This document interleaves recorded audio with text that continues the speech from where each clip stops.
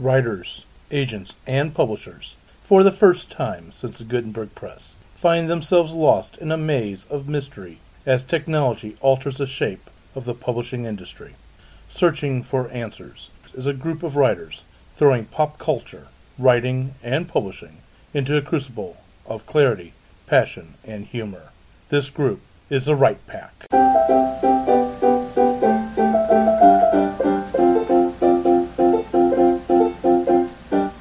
Welcome back to Write Pack Radio. This is your host, David Allen Lucas, writer of science fiction, horror, mystery, and poetry.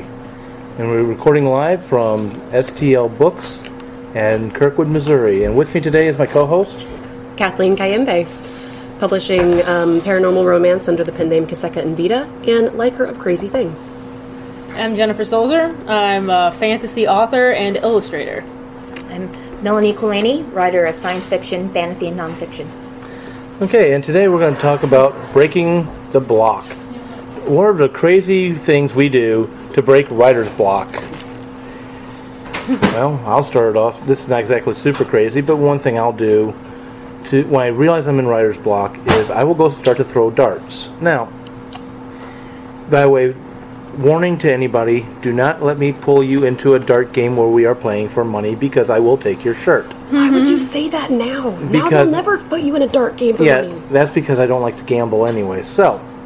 But you could have won. Yeah. So is part of your dart throwing also having a few beers so then you can sucker some people into money darts? No. I would be nice thought. No, that's me going out. No, I'll throw darts, and what will happen is I will hit the triple 20s or right around the triple 20 a lot. Now they know your score. Yeah, I know. You dropped it. But when the block starts breaking, or my arm starts getting tired, one of the two, my darts start missing the triple 20s. They start going a little ways, and finally when the idea is finally broken all the way through, I'm not hitting the dartboard anymore. So, anybody around me don't want to be around at that point in time. Poor Bertha the cat. Bertha? You just picked Bertha because Bertha sounded like a large cat that you could hit? Well, whatever. Sure. Yeah, no, in real life, no cat has ever been hurt by this technique. Or Bertha? Yeah. No Bertha's ever been hurt by this technique. Or Bertha. Yes. So. You're welcome. Yeah. I just broke the David. The crazy things we do to break writer's block is let Kathleen talk for a little while. That's also worked. She'll take us down rabbit trails we didn't know we were headed. That'll break a sanity block.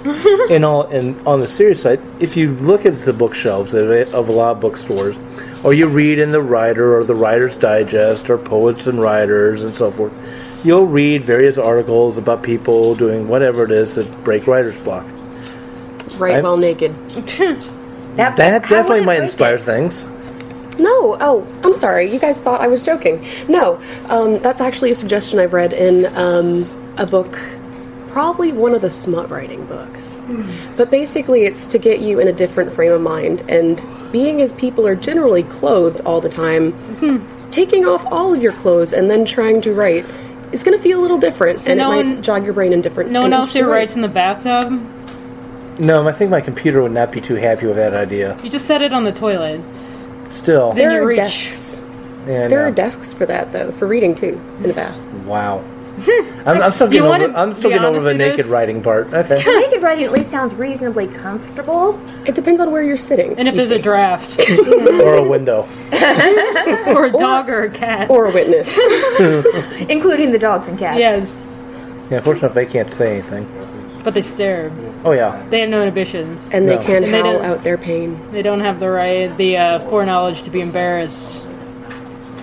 Yeah, we're a little loopy today. Yes, speaking of being loopy, my favorite way, there's other techniques of getting over writer's block I use sometimes, but my most common one is you just write anything, including the quick red fox jumped over the lazy brown dog. You just type to type. Okay. And as you're typing, sooner or later you get bored of typing that, so you come up with something else to write. So it's like free-form writing. You just it's free writing. You start like in the Jack Nicholson Red Room or Murder or whatever over and over again until something, until you make your word count. All work and no play makes Jack a dull boy. Yes. Natalie Goldberg Thank you, Stephen suggests King. that. I think that's Stephen King. Yeah, Yeah, it's Stephen King. But what I find is my most effective writing times are actually when I'm tired. My inhibitions go down then. True. Ah. So I imagine some people do the same thing with 1 or 2 drinks. That doesn't work for me because of other issues. My stomach doesn't like alcohol. But, being tired has something of the same effect.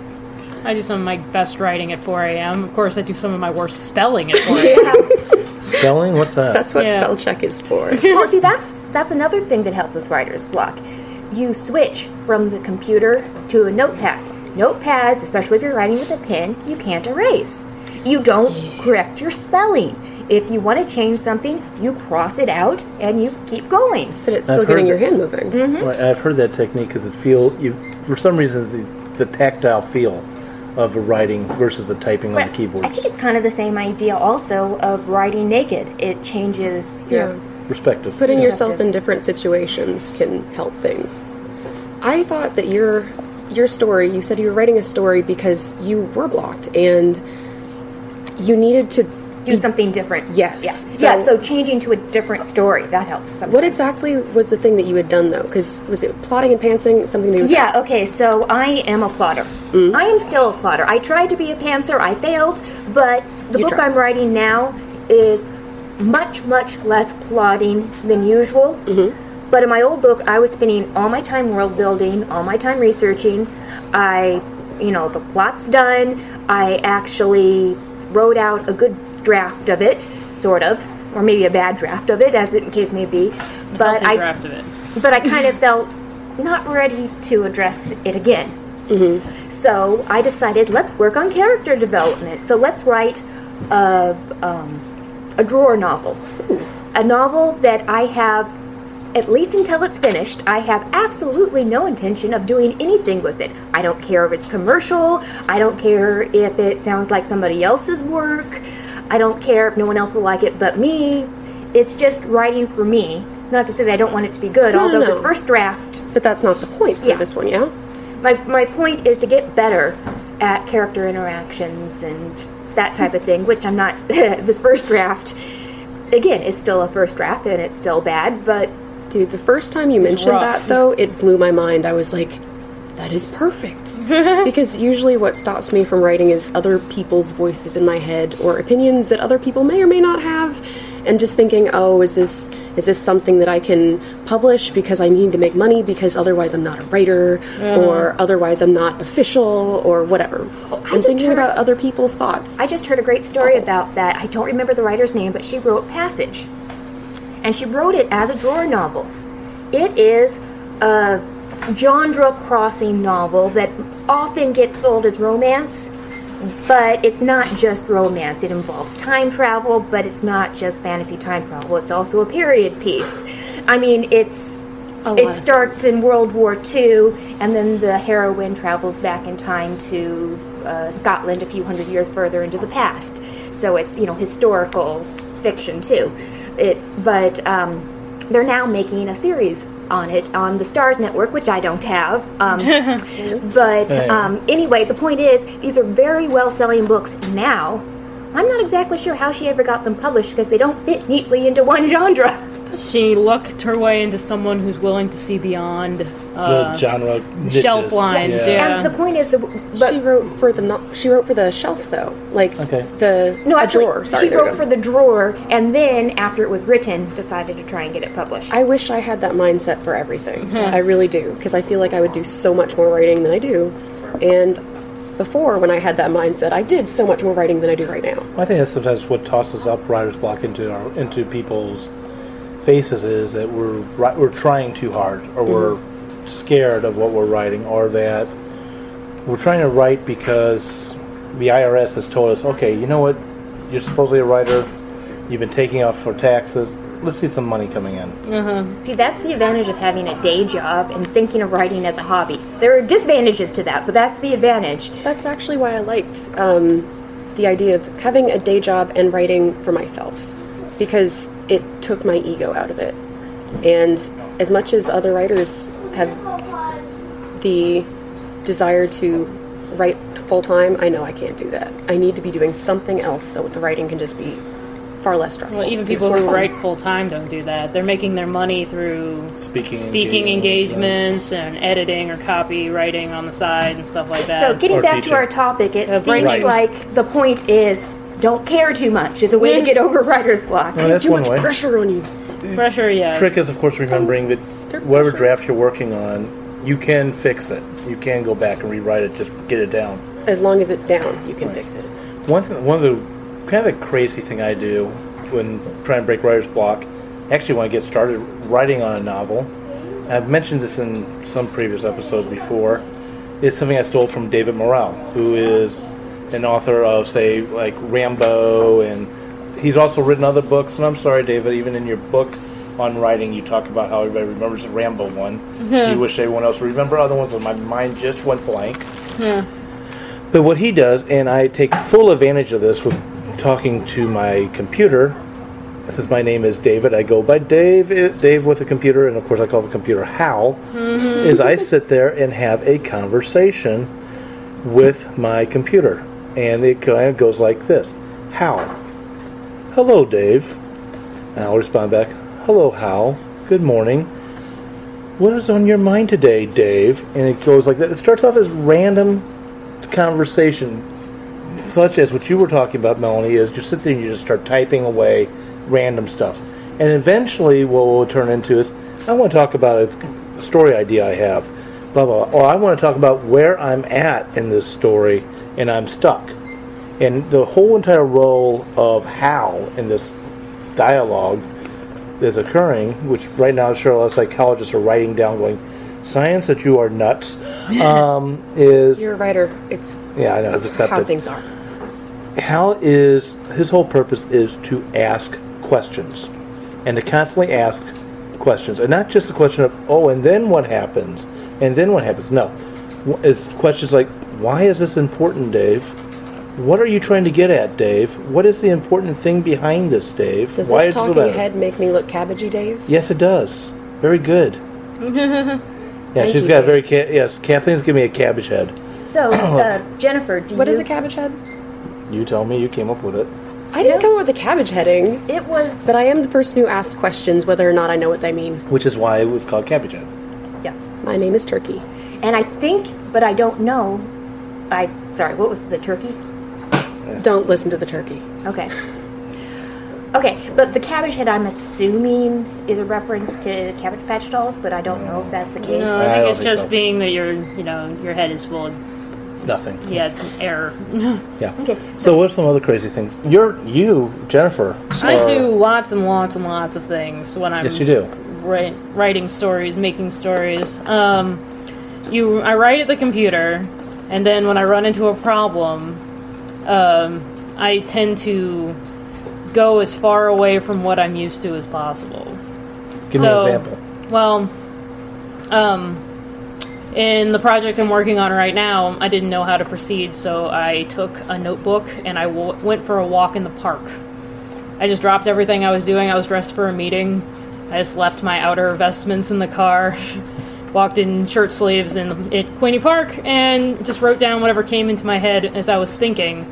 But I surrounded myself with an environment that I wasn't planning to go to that day, and that let my brain go other places. I also like to write in various colors. I write lots of colors. I have a big chest full of multicolored gel pens, and I write on construction paper in gel pens to help me think outside the box. I make a lot of lists. I make a lot of charts, pluses and minuses. If I run into a problem like should ghosts be able to pick up physical objects, plus and minus chart, yes, they should. Here's all the reasons why they should pick up physical objects. This is the reason why they shouldn't, and that all has to do with lore and plot and things, and before long I figured out my problem by doing it that way. I also draw lots and lots of pictures. One of which she's drawing now, and it's really pretty. I draw lots of pictures, but I draw pictures a lot to get myself in the zone. So even before I start writing, I tend to draw what I used to call napkin art, because I would go to Caldi's, which is a coffee house in town, and I would get a Sharpie or a pen or something and a napkin and just draw whatever character I'm going to be writing about, and that gets me in the zone so that I can then go to the computer and write about that character. It's funny that you said that, using that to get you in the zone.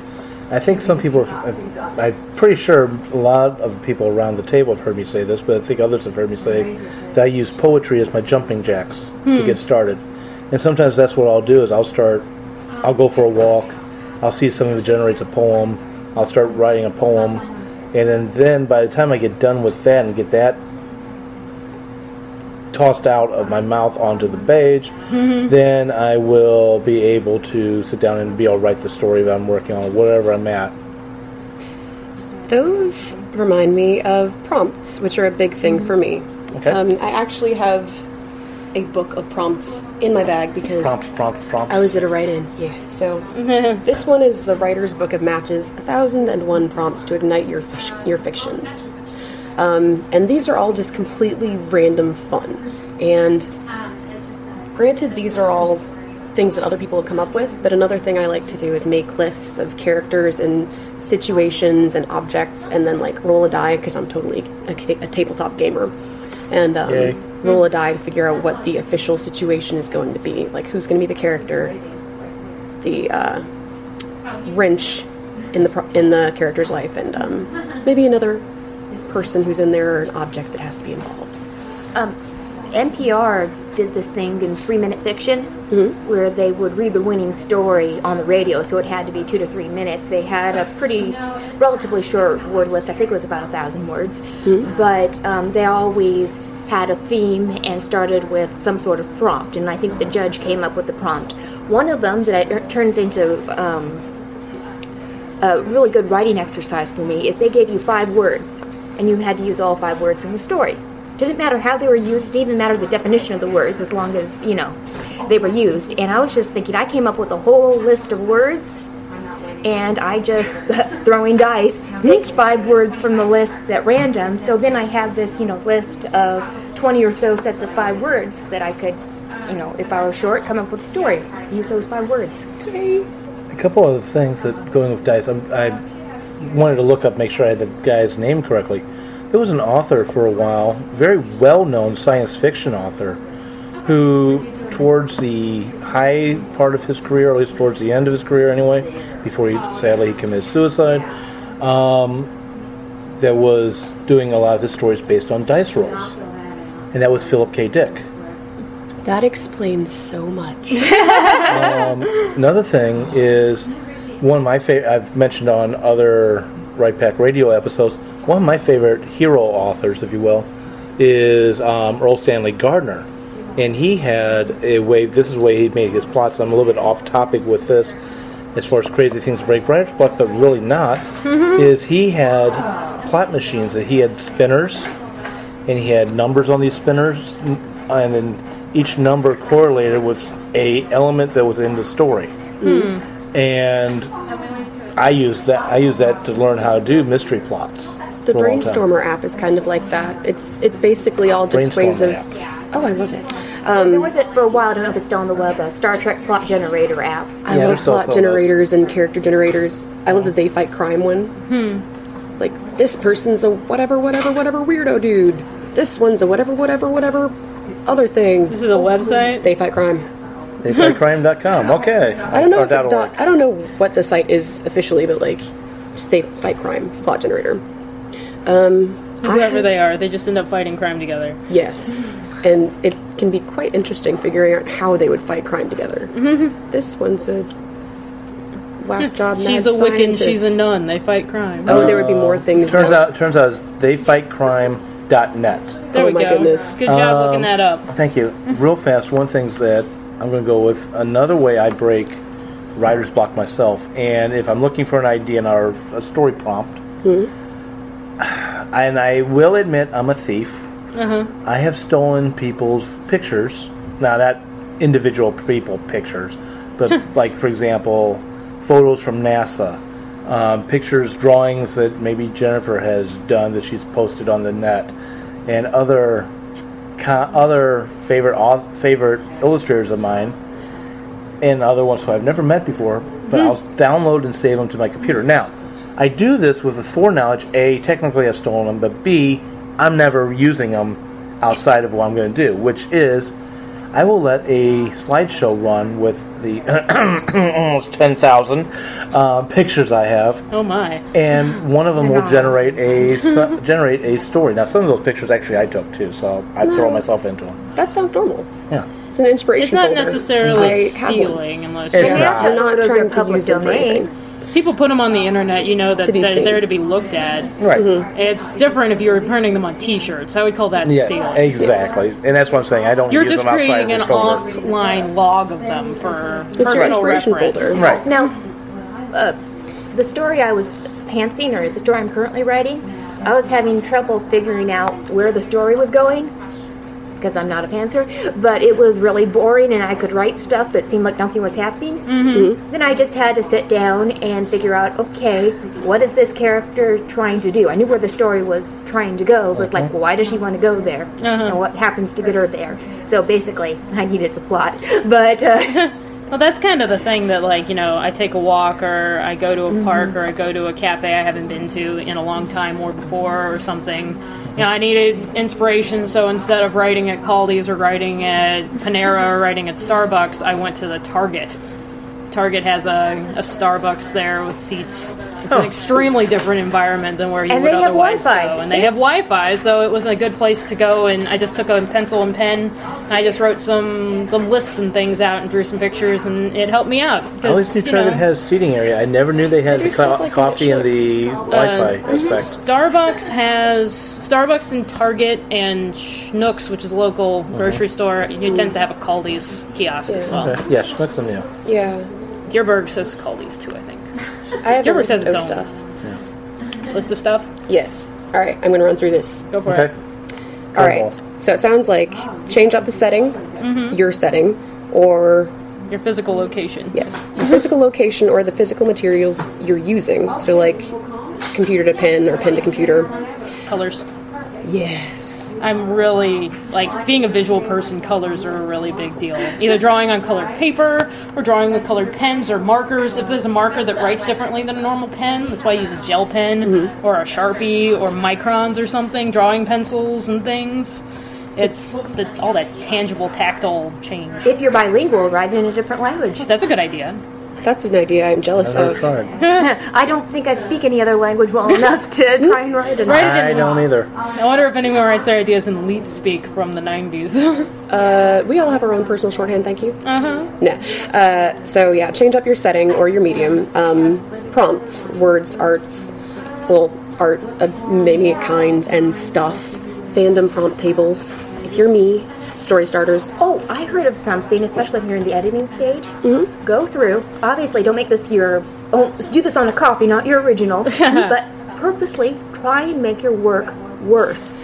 That's one of the things on my list. Oh, write something purposely terrible. Yeah, it's harder to do than you think to do it on purpose. I think It's it would fun hurt. though. No. It's fun. It breaks your brain in the best way. I was at a smut writing workshop a month ago or so, and the first exercise we did, I had a prompt that I liked. So I tried to write something for it, and I kept on getting stopped and bogged down in all of the build up to everything. Who are these characters? What? Blah blah blah. And the point was, we were just supposed to write a quick, dirty smut scene, whatever. I never actually got to the smut. I was too busy second-guessing myself and trying to figure out a different angle, no pun intended, at which it was to attack the intended, story. I'm sure. Oh, it would have been. Unfortunately, that's me. Unintentionally dirty. Sometimes. Which is why you write smut. Yeah. And then the next exercise we did was to write purposely the most terrible, terrible smut we could. And there are things like bad smut bingo tables that just have all the worst, most cliche things ever you will find in any romance story. And trying to put all those in was just hilarious. I was laughing the entire time, and it kept going. So that got me writing a lot more than trying to write something wonderful. And I think it actually turned out pretty okay. Funnily enough. Smuttily enough. Funnily enough. And I'm almost afraid to follow that because this is clean, unfortunately, compared to smut. That's okay, I can dirty it. And I'm sure you can. You're Anyway, there are two things else I'll do that I'll use to break writer's block. They're not exactly super crazy. One is I will sit back and listen quietly to classical or to theatrical music. When I say theatrical, if anybody wants to get ideas, pop on YouTube, look for Immediate Music, Two Steps from Hell. Those are two bands right off the bat that you'll listen to a little bit of their music. You can listen to idea of why I like to listen to. Movie trailer music. Right. Movie trailer music, which is theatrical. Yeah. Stuff to get your blood pumping. Yeah. I'm blanking on that. Midnight Symphony, I forget. Oh, the other thing I do, and this actually takes a lot more effort, not physical, more mental effort, is I'll meditate. And what I'll do with my meditation is I will clear my mind completely of all thoughts, turn it into basically a quiet pond, where I treat all my thoughts like leaves that just float away. I don't engage them. I knew they existed, but I'm ignoring them. They go away, and just focus on clearing my mind. Usually, after about a good 20 minutes of that, then I will go, oh wait a minute, why didn't I think of this before? And there is all going. Because I think sometimes what happens, at least with me being ADHD the way I am, is other things will come in and start to muddy up my proverbial waters as to what I'm trying to focus on. Now I can't see anything anymore. Go ahead. That's what free writing does for me. Because there's no way I could actually, hold a meditation, much less start one on my own without someone else guiding me and bringing me back. But free writing gets all of the thoughts in my head onto the paper, and eventually, a page and a half in, what I actually am thinking comes out. The stuff that's not me finally is cleared out.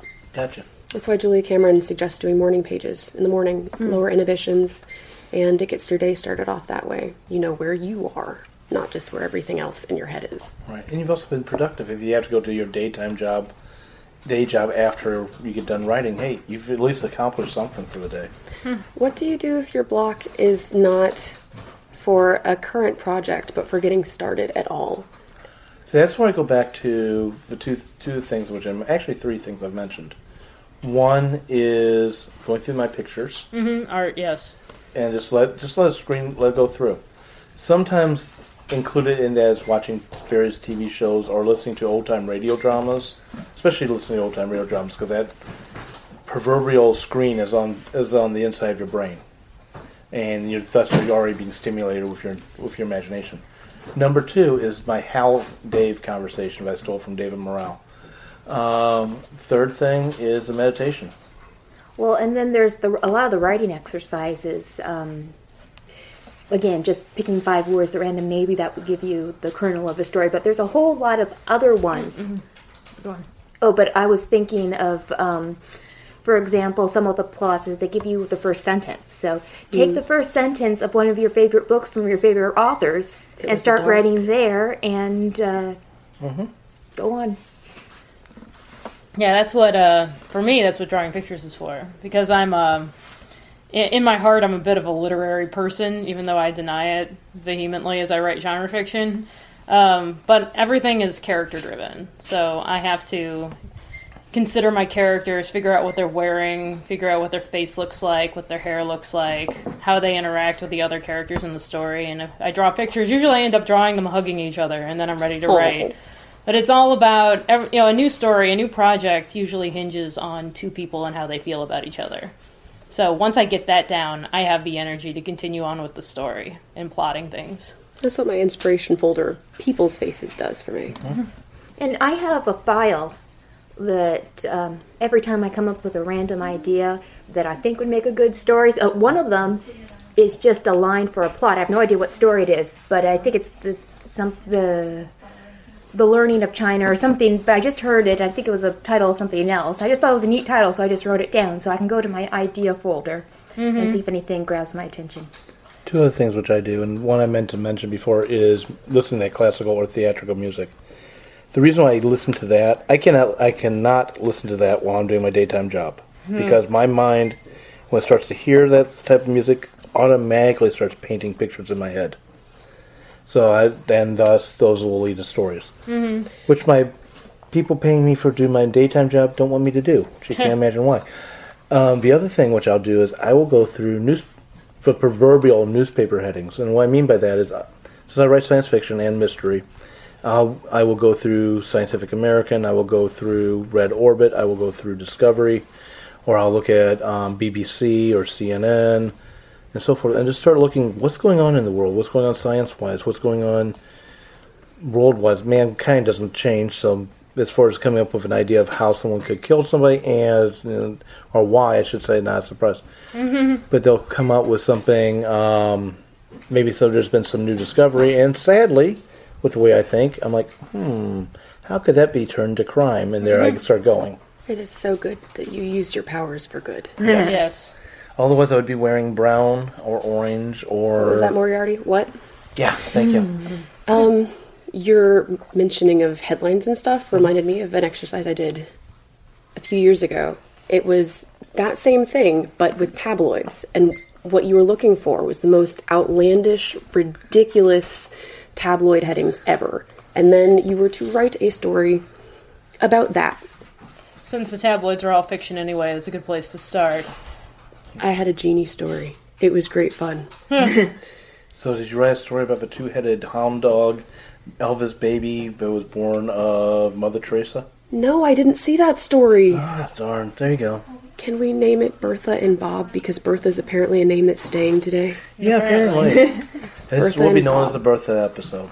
But, another thing, speaking of headlines, read the comments. People leave on things. If your heart can stand it. Yeah, but sometimes there's this whole story, and, Yahoo News is an aggregator. They don't actually write, but there's a huge variety in, let's just say, the quality of reporting. And they often get facts wildly wrong. But the thing is, some of the comments realize some people cannot read between the lines of stories. Even the people that read the article. A whole lot of people just read the headlines then comment. But even if they read the article, this is something that really happened a while ago, and it happened locally, so I actually, the St. Louis Post-Dispatch, I looked it up and found out what happened. But someone was checking into the Parkview Hotel, and the car was stolen with the baby inside, and it was like 2 a.m.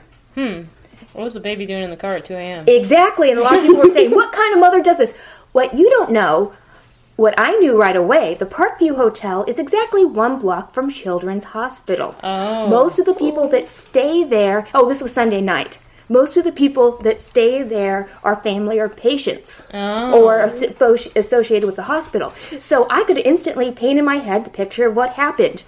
Parent with a disabled child, and they did mention that she had a feeding tube, waited till after rush hour traffic, maybe even got her other kids off to bed, then drove with the baby Sunday night for a Monday morning appointment. And she didn't take the baby into the check-in with her because the baby was asleep in the car seat and didn't want to wake up the baby because, go in, check out, come back in, drive around, and park. So, I could instantly draw the picture of what happened there, but reading through that was just so entertaining. And again, I just made a little story in my head that I'm actually reasonably confident that the general outlines are true. But, you could come up with, you could build a whole story off of that. Yeah, what the baby was doing in the car at 2 a.m. and who stole it and how did they respond when they realized there was a child in the car that they stole. Well, actually, I know how they responded. They abandoned the car with the kid in it.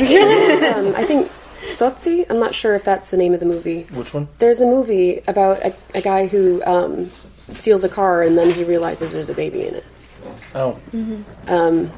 So yes, these things are inspiring to people. Yes, they are.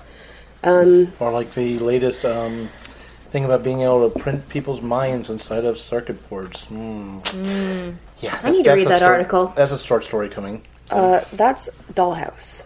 That is Dollhouse. Thank you, Joss Whedon. By the way, those whole circuit board things, the application of science fiction, the circuit boards exist. Yeah. So, stuff that is out there that is true. Strange facts. Cool facts. And you can go either science fiction or just plain old fiction. You could even go fantasy. If a fairy was walking through, how would you get anyone to believe you? That's because fairies are just fun and it's messing with you. What'd you do? What'd your parents do? So, Are you a fairy? Do you know you're half fae? I think right there you just hit on one of the big things about writer's blocks. I think we get stuck in writer blocks because we stop asking the most important question, which every single one of us should always ask. Why? You're close. Oh. How? What is it? What if? What if? Well, this is for fiction writing. Yeah, for fiction writing, not for journalism. I'm sorry, not for, that can be For fiction too. nonfiction? Well, and I was also thinking of biographies and like cookbooks and What if Well- Lincoln was a vampire hunter? No, it's already been There done. were zombies in Pride and Prejudice. same author did that one. How strange that. Mm-hmm. What if a vampire and a human could fall in love? That's been done so many times. Yes, it has. Speaking of which, actually, this is something that I believe Jim Butcher got from somebody else that Dave told me about.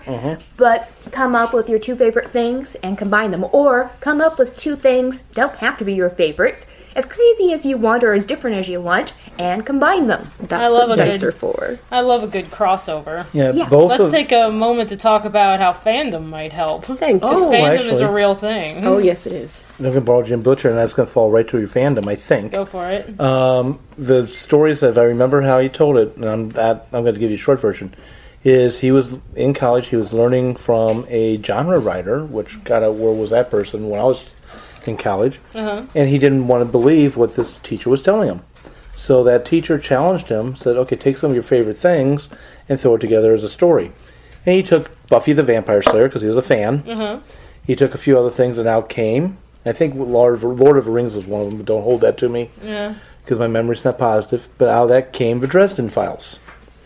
Then he had posted on his blog that he was wanting a couple of ideas for another series. And he said he was going to post it. I think he was going to post the original story online just for the heck of it. And somebody said, okay, first off, Roman legions. Lost Roman legion.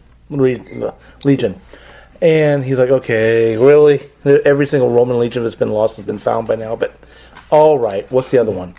And the guy gave him Pokemon. And out of that came his brand new series, which It's not brand new anymore. Well, it's not brand new like anymore. 4 or 5 books in. it's compared to Dresden Files, brand new series of books about a Roman legion with dealing with the Furies, where the Furies are based on Pokemon. Oh, I thought the Roman Legion was going to come out of the Pokeball. No. I was really excited. That is a Roman Legion, monster go! Pokemon. Actually, he That's took the gonna be idea of generations. Did they Pokemon level up into into Spartans? Shintoism, which then led to the Furies, which, And there's a whole thing Speaking behind of it. genre writing, here's something that I'll admit it, I actually did it, do it, whatever. But Wait, hold on. You did or you don't? I do this. You do. Okay, good. And it's a good place to start. Keep going. But admitting it is, Admitting it is always the first step. yes. Okay, but no, write an actual fanfic with somebody else's character in someone else's universe. Agreed. It's a Now- good exercise. No, that's a good exercise, but then you start changing things, or you start going on with a story, and you start changing things, and you keep changing things. Notice how many times I'm saying changing. Now, at some point, you'll get to it where you give it to someone, don't tell them that it started out with fanfic, they read it, they have to have read the fanfic you based it on.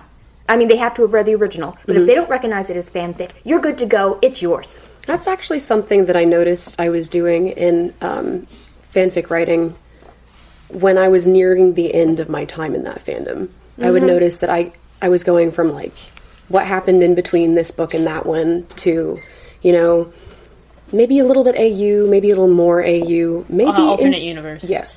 AU, sorry. Yeah, Or thank you, because I'm you thinking and your- astronomical units. Sorry. Yeah, you and Nope. your fanfic talk, your fandom speak. Sorry, guys.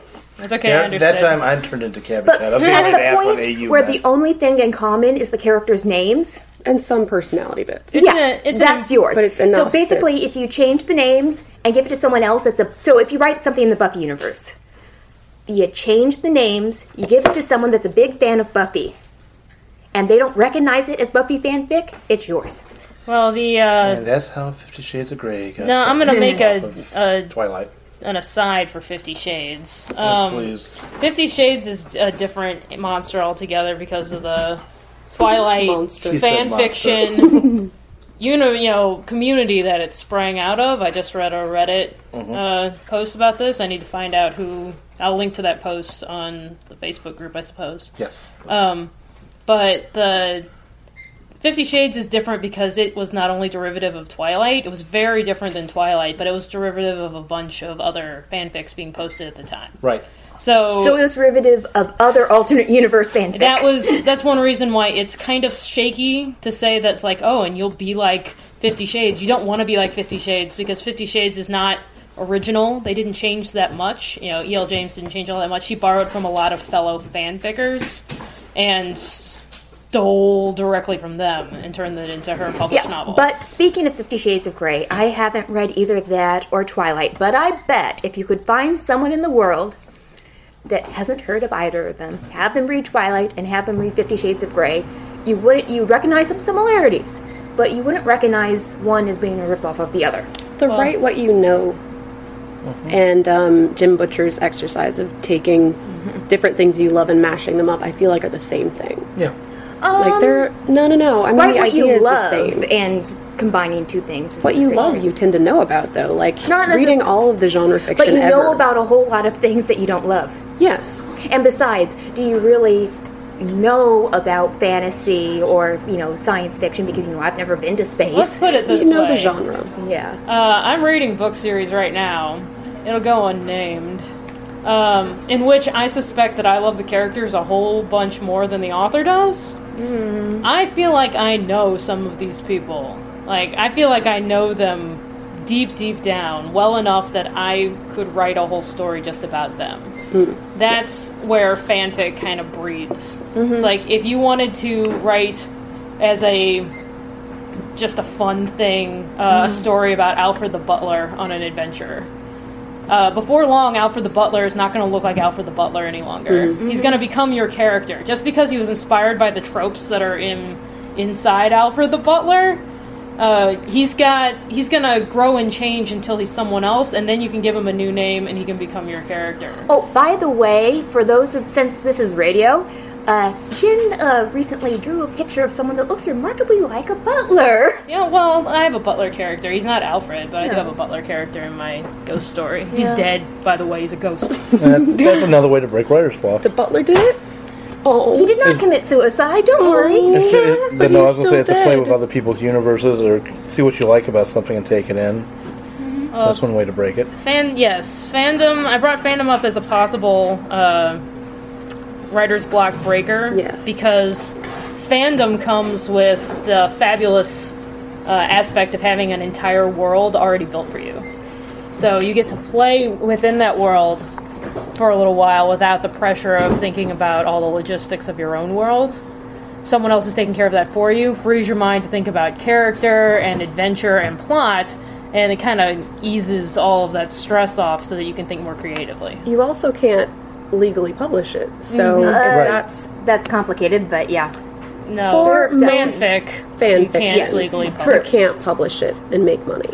So it takes off that pressure of the ego, like, I have to... We'll make a point that 50 Shades did get sued by Stephanie Meyer's camp for being derivative of Twilight, and 50 Shades lost and had to change more things inside the book in order Not to... much more. And also, but public still, domain the point is different. the point is that you can't publish fanfic. Yeah. Without the permission of the original author. Or the people that hold the copyright. I'm thinking of a deal that Amazon has going. I think it's with Veronica Mars. You can write basically fanfic and publish and you actually get some money, but Amazon's figured out some special loophole-y things, though, for the most part, for most fandoms. I'm just pointing out there are a few exceptions. Okay. Yes.